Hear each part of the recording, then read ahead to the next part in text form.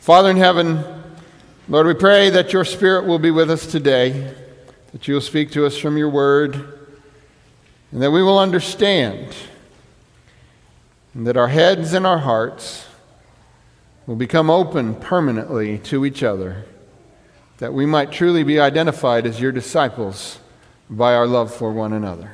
In Jesus' name, amen. Amen.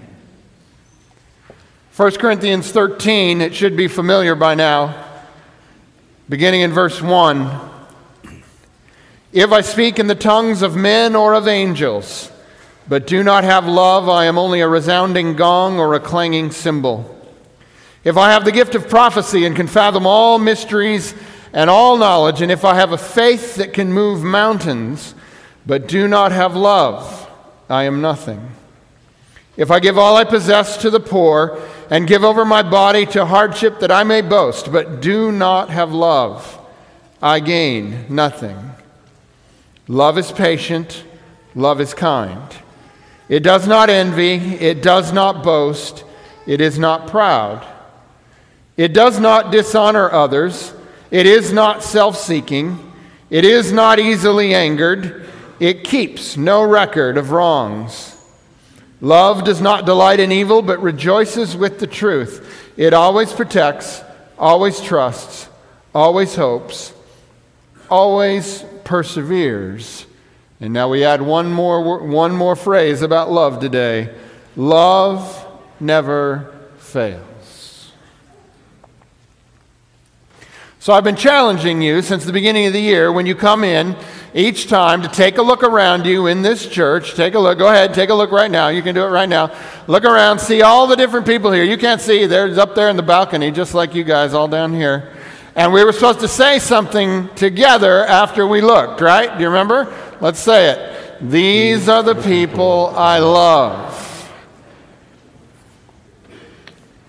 So every year we have a theme that we try to follow throughout the year. You might remember a few years ago we had Engage, and we had those big gears up there and different things. Well, this year the theme for 2018 is Heart to Heart, and that's why we have this, and you'll be seeing this throughout the year as we go along. That's the theme that the staff together chose, and we'll get to in a minute as to why. There was an important reason. Heart to Heart is the theme, loving relationships is the point, and 1 Corinthians 13 is where we started this year. Now, the last several weeks, we've been looking at different passages that talk about, 2 weeks ago, what love is, last week, what love is not. And we're very much keying on words the last 2 weeks. But this week, we're not going to do that so much. There's actually just 2 words that we're going to look at today that I want you to understand, because our key passage today is very short. 1 Corinthians 13, verse 8, and not even the whole verse. Just the first 3 words, or at least 3 words in English. Love never fails. Love never fails. All right, so let's take a look at this, what it would look like in the original language. So if we pull it up here, so we got, hey, agape. You remember agape, right? Agape means love. We've seen that one a lot. And hey, that's just like the. So it's like saying the love, except we wouldn't say it that way. So that's love. And then we got udepote piptai. Udepote piptai. Now, those are the 2 words we're going to look at because they're very interesting. We translate them never fails. So let's take a look at the first one there. Udepote. This is actually one of those compound words. You remember compound words? You put 2 words together to come up with another meaning. Now, something about this. Do you remember last week we were talking about all the things that love is not? It all started with, it would say ooh and then the word. And the ooh meant not. So you think of the ooh as kind of like a prefix that would go on a word. A good way to think of this is like non. So we would say nonsensical or non-linear or non-functional. That would be like ooh for us. But sometimes you want to go even further than that. And Paul goes further than that with this because he doesn't just say ooh. Now, oude is like the word not. So that part is not. But he also adds pote to it. And what this does is this stresses it. Because oude means not, pote means ever. So what this means is it would be like this. If I were to say to you, I won't do that. Now, you know kind of what I meant there, but then if I said, I will never, ever, ever, ever do that. You see the difference in that? Paul is using the second sense here. He says, love never, ever, ever, ever piptai. Well, what's piptai?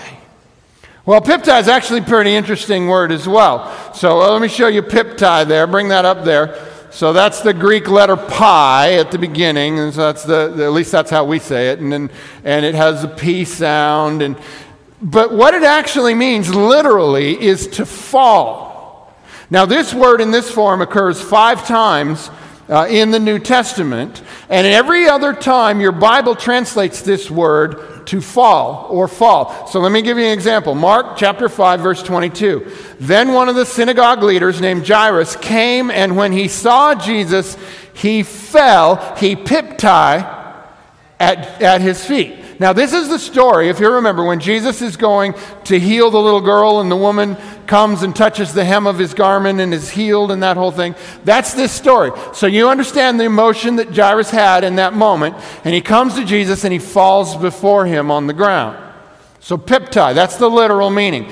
But as we've noted in Greek, sometimes the literal meaning also takes on a figurative meaning, and that happens in English as well. And that has happened here. So let me give you another example of where it's becoming more of a figurative meaning. So this was one of Abraham Lincoln's favorite texts, Luke 11, verse 17. Jesus knew their thoughts and said to them, any kingdom divided against itself will be ruined, and a house divided against itself will piptai, will fall.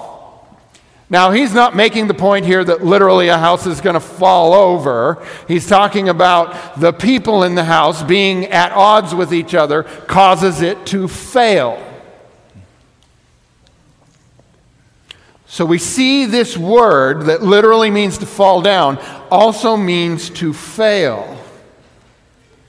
And so it's in this light that we want to understand this word piptai. So we got Ude ponte piptai, will never, ever, ever fall down. So maybe we could paraphrase this short little love never fails into love is so powerful that nothing can knock it down. Kind of captures what those words are saying. Now, love never fails is what it means, but you get the imagery better with that. So why are we talking about that today? Well, for this reason, in order for a church to be strong, it needs to be built on a foundation that can never, ever, ever be knocked down. Okay, so we're about to do this project. We're just waiting until Duke Energy has a chance to move some of the power lines, and as soon as that's done, you're going to see equipment coming in here, and they're going to be moving stuff, and yeah, today was a little inconvenient, but we get to look forward to some inconvenience on a lot of weeks here coming up. So we appreciate your patience on that. But it's all for the good, and it's all the long-term investment. And it'll be getting underway here about mid-March, it looks like at this point. But there'll be all kinds of equipment. Now, when you're building a new children's wing, do you start with the roof? No, we need a roof, right? But you don't start there, do you? Do you start with a wall? No, you clear the ground, you make it right, you lay a solid foundation, and then you build. Okay, love must be the solid foundation upon which everything the church does is built. Because it's the only thing that won't piptai, that won't fall. So that's why we've been practicing saying, these are the people I love. And it can be a little challenging, right? Because we come into this place and you know, maybe you passed in the hall somebody from second service or first service and you don't know them. And what is our automatic bias about people we don't know? We're guarded, right? And so there's a lot of people in here you don't know. And even if you're the friendliest person in here, even if you're Pastor Steve friendly, I mean that friendly, you still don't know everybody in here, and you never will. It's just too big of a group. But we can't allow our typical world bias to cause us to be negatively biased towards the people here. Why? Because everyone here over the age of 12, roughly, is here of their own free will, right? Now, I may say maybe some of the kids got drug in, but everybody else did not have to come here today. Yet you chose to come to this place because you believe in the Lord Jesus Christ. You believe in the teachings of the church. You want to be a part of what's going on, and you are gathered now with like-minded people. So whether you know each other or not, we ought to automatically be biased towards love for each other, not biased in a defensive way against each other, because at our deepest core level, we share a common commitment to Jesus Christ. This is the basis of the love in the church. Now, it's not just that maybe we don't know people. Another amazing thing about this congregation is the diversity in this congregation. We come from every nation, kindred, tribe, and people. And in our unregenerated hearts, what is our tendency when we encounter someone who might not look like us, or might not have the same cultural expressions as us, or might speak with an accent different? Again, our impulse is to be biased and guarded. But remember, deeper than any of those things is our common confession of faith in Jesus Christ. Therefore, automatically, we are biased towards love for anyone who comes in faith. That's why we can honestly say, these are the people I love, even if we don't actually know them all. Because we both know Jesus. And we both love Jesus, and therefore we know we love one another. These are the people I love must be more than a saying. It must become the deep truth beneath all that we as the Forest Lake Church, all that we say, all that we do, and all that we are. And so, given this understanding of love, it's clear enough why we might want to dwell a bit on the subject of love. But it wasn't just the inherent truth about love that drove the staff at the beginning of this year to believe we needed to focus on love. No, actually, there was something a little more concrete than that. You see, towards the end of last year, the staff conducted a survey of 60 of the leaders in this church. A survey that's a part of a larger concept called natural church development. And in order that you might better understand what natural church development is and the results that came from this survey that to a large extent has helped us drive this theme, we're blessed to have Tim Nichols with us. Pastor Tim, he has a lot of knowledge on this, and he's worked with this in the conference in other churches in the past. And so Tim, come and tell us a little bit about natural church development and this survey. Thank you.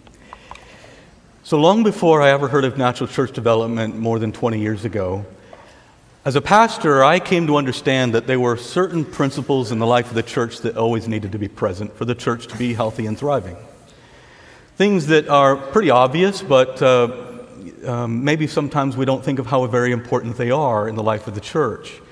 Of course, things like prayer in the church, where the church takes the Bible and applies it to daily lives. Things like empowerment of people so that everyone in the church can have an opportunity to serve and find a ministry that is meaningful to them. I learned as a pastor that I needed to keep all of these things in the awareness of the church and active in the life of the church, because when these things fall out of balance or become neglected, the church isn't reaching its potential. It's not doing all that God is calling it to do. And there's a number of these different principles that I learned as a pastor. Then I came across the Natural Church Development Study. It was originally a research study of churches. It was conducted with more than 1,000 churches internationally, churches of all sizes, with one idea. What are the qualities in the life of the church that indicate that it is most likely to grow and thrive, leading people to Jesus, versus similar churches who may look like they're doing the same kinds of things, but missing certain qualities, certain characteristics that would indicate that they aren't thriving, and that we could study and see which ones are working and which ones aren't. A result of that study was that they ended up with a group of what is called quality characteristics. They landed on 8 of them because that's what the research told them. It could have been a different number, but the research said there are 8 of these as we group them into certain categories that we think are really evident in the lives of those churches that are thriving and serving God's purpose. So it's important for us to understand what this study is about and that why it affects us as a church.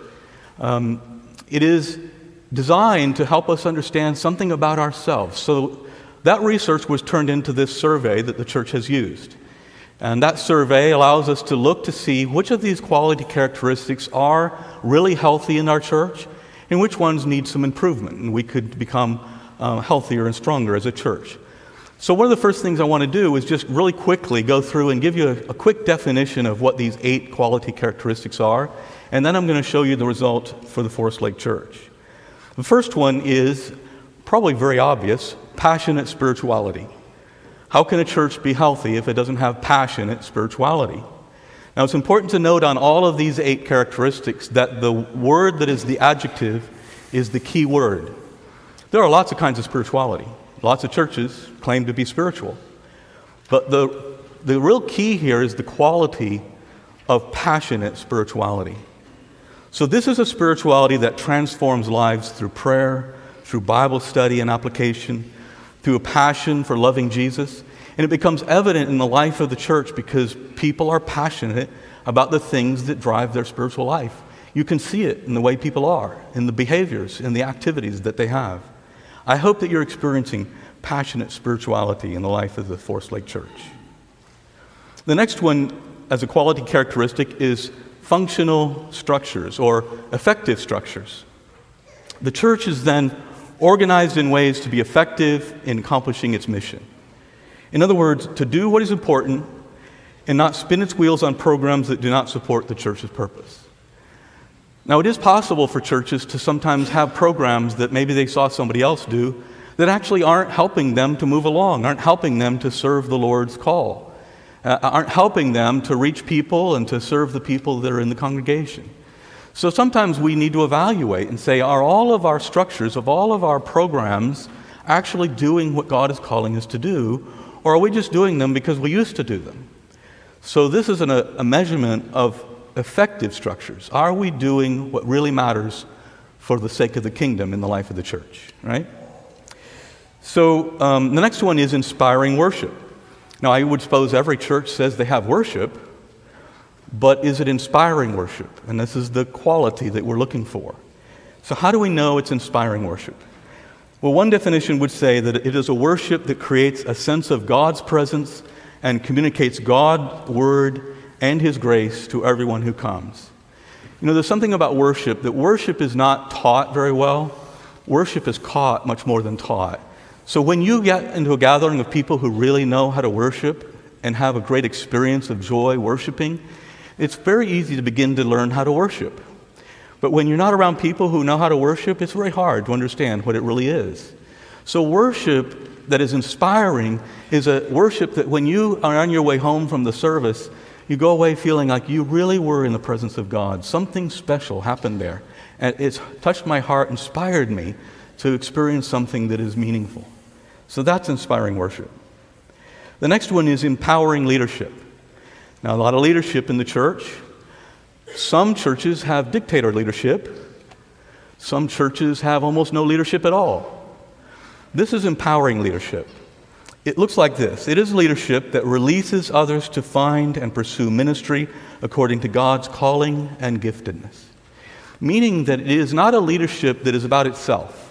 It's leadership that is about building a team. It's a leadership that is about really releasing people and encouraging others to find meaning in their ministry and what they can do to serve the cause of God.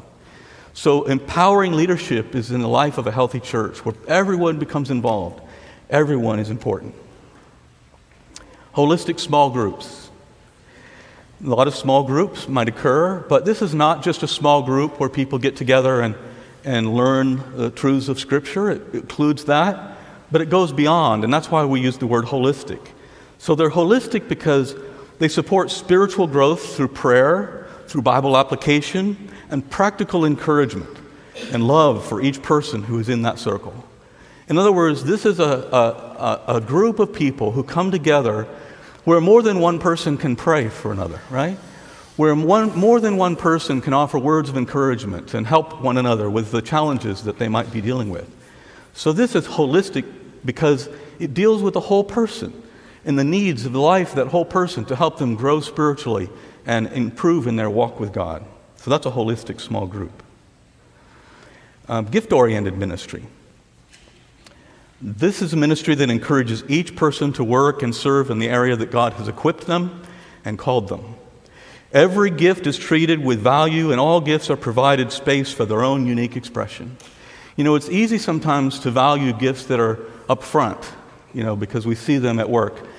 But this says that every gift is important, even those that work in the background, even the gifts that aren't given as much glory, you might say, or honor, as the Scripture says. But every gift is important to the life of the church. And so this is a ministry that says every one of the gifts is important. We want to honor them all. We want to give space for all of them to find good expression.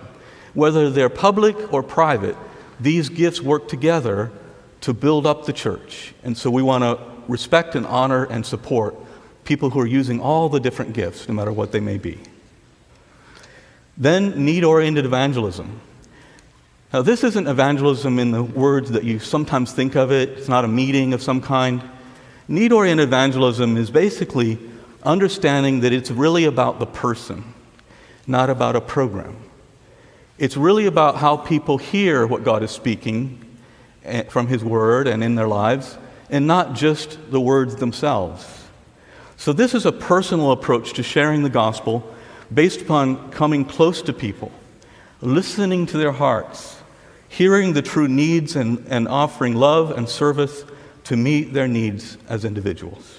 In other words, this kind of evangelism really comes down to loving relationships, what we're talking about. So it's one of those things that if we want to understand how to really reach people, we have to invest in people. We have to spend time with people. Sometimes we use a method that I sometimes like to call bump and run evangelism. We go and we drop some nugget on somebody and then we run away. Now, it doesn't mean that has no value, because the Word of God always has value, right? But wouldn't it be better if we could spend time with those people so they could see Jesus in us, and then they would really understand what they're being called to do? And that requires loving relationships. Then the last one is that loving relationships. People have all kinds of relationships, of course, but are they really loving? What does that look like? Well, this is an environment of trust and support where people experience joy and find transparency, where transparency is never punished. People know who they can count on and who they can turn to when they experience problems in their lives, where people really do care about how you're doing. It's not just polite elevator talk in the lobby, how are you doing? And then running on before you can hear what they say, right? It's about actually caring, wanting to know how people really are living, and do they have needs in their lives? And how can we help each other? How can we really support and encourage each other through those loving relationships? So these are the 8 quality characteristics in this study. In a moment, I'm going to show you the results, but before I do, let me help you understand how to look at the result by understanding this principle of a barrel. I'm going to put that up the screen. There it is. So when you look at the barrel, this barrel has wooden staves, the wooden parts of the barrel, that are of different lengths, different heights. So the Natural Church Development Study learned that where there may be really high scores, where those quality characteristics are strong, that's a good thing. But every church has one at least, that are lower than the others.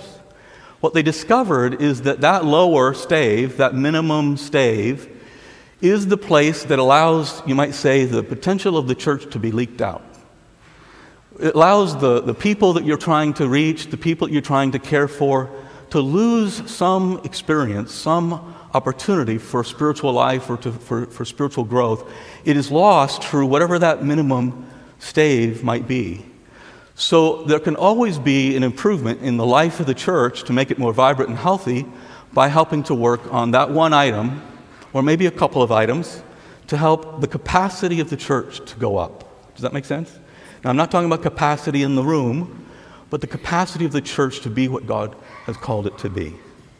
And so what did we learn about the Forest Lake Church? Well, you won't be able to see this very well because it's small, and I understand. But what you'll see is we have some high scores. We have some that are lower. Every church has a variation. The middle line there is kind of the average, the median average. And this, by the way, is a study that's been standardized with other Adventist churches across North America. So that median line tells you the average of churches in North America. So the one that is a little darker in color, that is our minimum, is need-oriented evangelism. The one that's right next to it, on the right, is loving relationships. Those are our two lowest numbers. What we need to understand is those two, if you're listening carefully, are driven from the same thing. Loving relationships is how we understand our internal relationships with one another and how we really do care for one another. And the need-oriented evangelism is how we really love and care for people who are not already in our circle so that they will experience what we experience. They are tied together. They are two expressions of much the same thing: loving people, expressing the love of Christ in the lives of others. So I want to point something else out on this that is very interesting. So you can see one of those bars is the tallest, right? What you can't see is underneath it, it says gift-based ministry. So what this means is that the leaders in this church that took the survey said, ours is a church filled with talented, gifted people who are using their gifts for the kingdom of God. And that is very true. This is an amazing church in terms of its giftings and its talents. But here's the problem. Here's the problem with this chart. And if you've been following along with what we're reading in 1 Corinthians 13, you're going to see it, because verse 2 says, if I have the gift of prophecy and can fathom all mysteries and all knowledge, and if I have a faith that can move mountains, if we are outstanding in gift-based ministry, however, do not have love, what are we? It says nothing. So that's awesome that that's tall. But if it's not loving relationships underneath it, it's not building the kingdom of God like it can. And our second highest one there is passionate spirituality. The leader said the people in this church really believe in Jesus, and they really work on that and express that and spend time in their own lives getting close to Jesus. But the scripture says, if I speak in the tongues of men or of angels, which is awesome spirituality, right?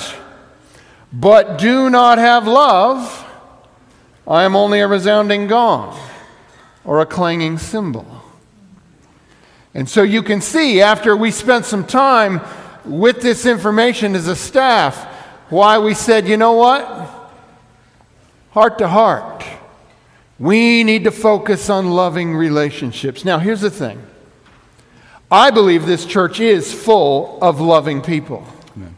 The breakdown is happening in that we are such a large community that we're passing and not interacting. And we're not showing to each other that love that God has put in our hearts. This is our opportunity. Now, this is one of the reasons we're doing this building project. Because right now, lobby space is get out if you can, and don't worry about who you have to knock down to get there.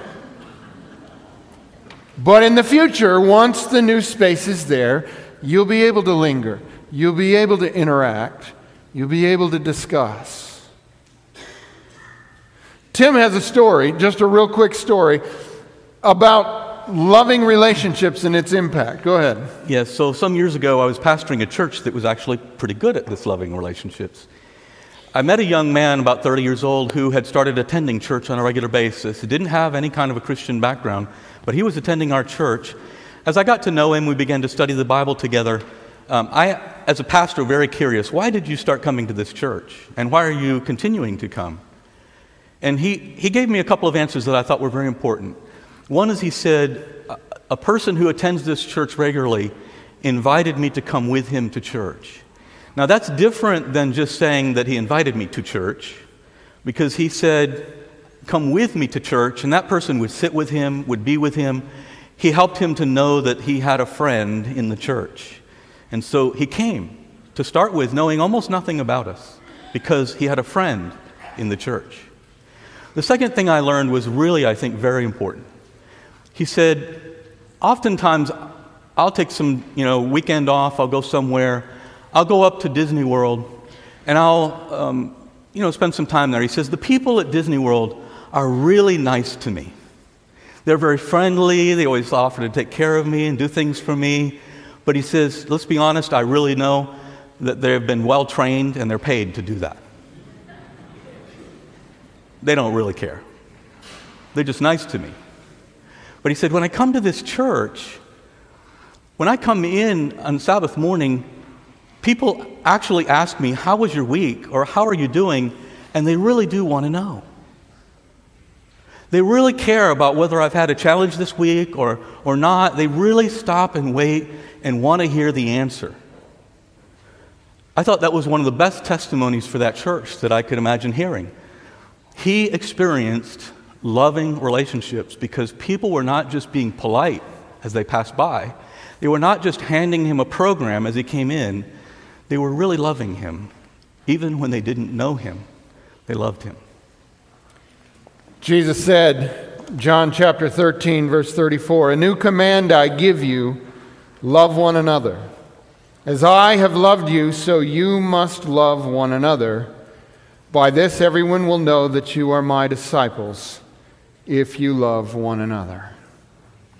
So all of this together is the reasons why, since the beginning of the year, we've been focusing on 1 Corinthians 13, and the reason I've given you the tasks, the assignments to read 1 Corinthians 13 every day, because I want it to become so familiar to you that you can pull those things up quickly. And why I've encouraged you to practice saying when you come in, these are the people I love, because we've got to get that in our minds.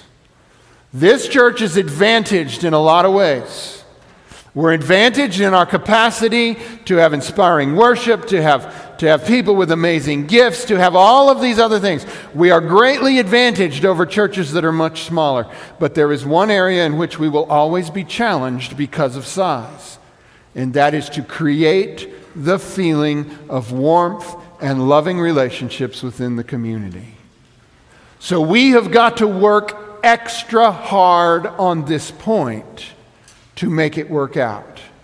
See, in a church of 100 people, everybody pretty much already knows who each other are. They interact, they have networks. Nobody can sneak in unnoticed. Somebody new shows up, we're on them, boom, we know that's a new guy. You can sneak in here, nobody has any idea.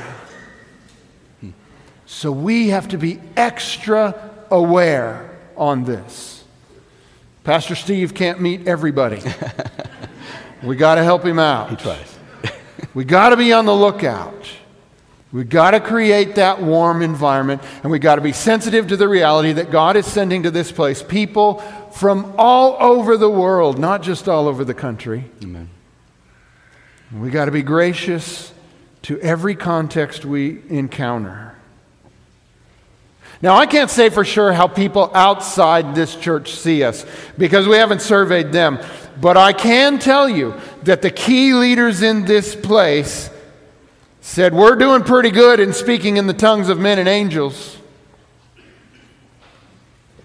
But maybe we're not getting the message of love out as well as we could. Now, as we close today, we're not going to have a closing hymn like we usually do. We're going to do it a little different today. Because right here in front of us, I have a gift that I want you to have. But here's the thing. This gift isn't free. You know how those gifts go, right? Now, it's not going to cost you any money, but it is going to cost you a commitment. What I've got here is a card. And you can see that card. We'll put it up on the screen there. This is a card. Now, in the middle of this card is original art by one of our members, Charlene Thomas. You may not know her. She'd be embarrassed if I pointed her out right now, but I'm going to do it anyway. She's right down here.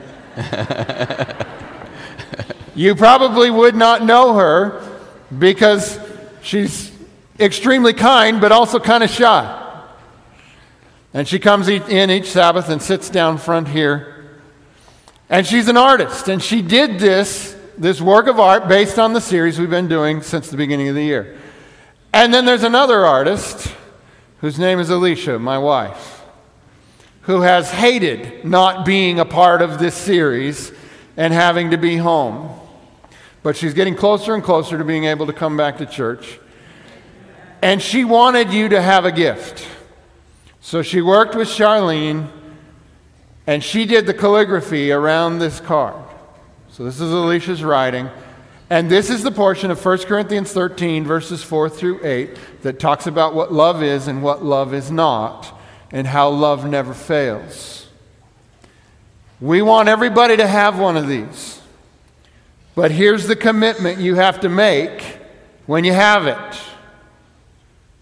The commitment is that you will try to live this way at home, at work, and every time you come through these doors. That this will be the template, the model, the pattern for how you will live together in this place. That you will live according to love. Now this is great. You can frame it, you can put it on your desk, you can put it on your wall, you can put it on your refrigerator, you can put it in your Bible, you can keep it handy to remind you. But this is a gift to you from Alicia and Charlene to secure in your heart your commitment to live by this teaching in 1 Corinthians 13. Now here's what we're going to do. Will's going to play for us on the organ. And I'm going to say a prayer here. And then I want you to come while he plays. And you can either come here to the front or you can go to the sides. We're going to have some deacons on the sides that have these so that we don't just get completely jammed up here in the front. And I want you to take one of these, and everybody can have one. It's not just one per family. Everybody who's willing to make this commitment can take this card home with them and let this be your reminder that we are going to be known for our love for one another. Because Jesus said, "By this all men shall know you are my disciples, if you love one another." So I'm going to pray, and then Will's going to play, and then you come and get one of these cards. And it probably wouldn't hurt in the theme of loving relationships that you might even give somebody a hug before you left today. So let's pray. Father in heaven, Lord, we pray that we would bear the divine stamp of heaven that would cause all to know that we are your disciples because we love one another. Lord, I believe you have put love in the hearts of the people of this church because they have shown love to my family. But Lord, help us learn how to show that love to each other so that the next time we do this survey, this will be one of our strongest characteristics. Thank you for those who have given of their talent, their gifts, to give us this card. And by receiving it, Lord, help us to commit to live this way with each other. In Jesus' name, amen.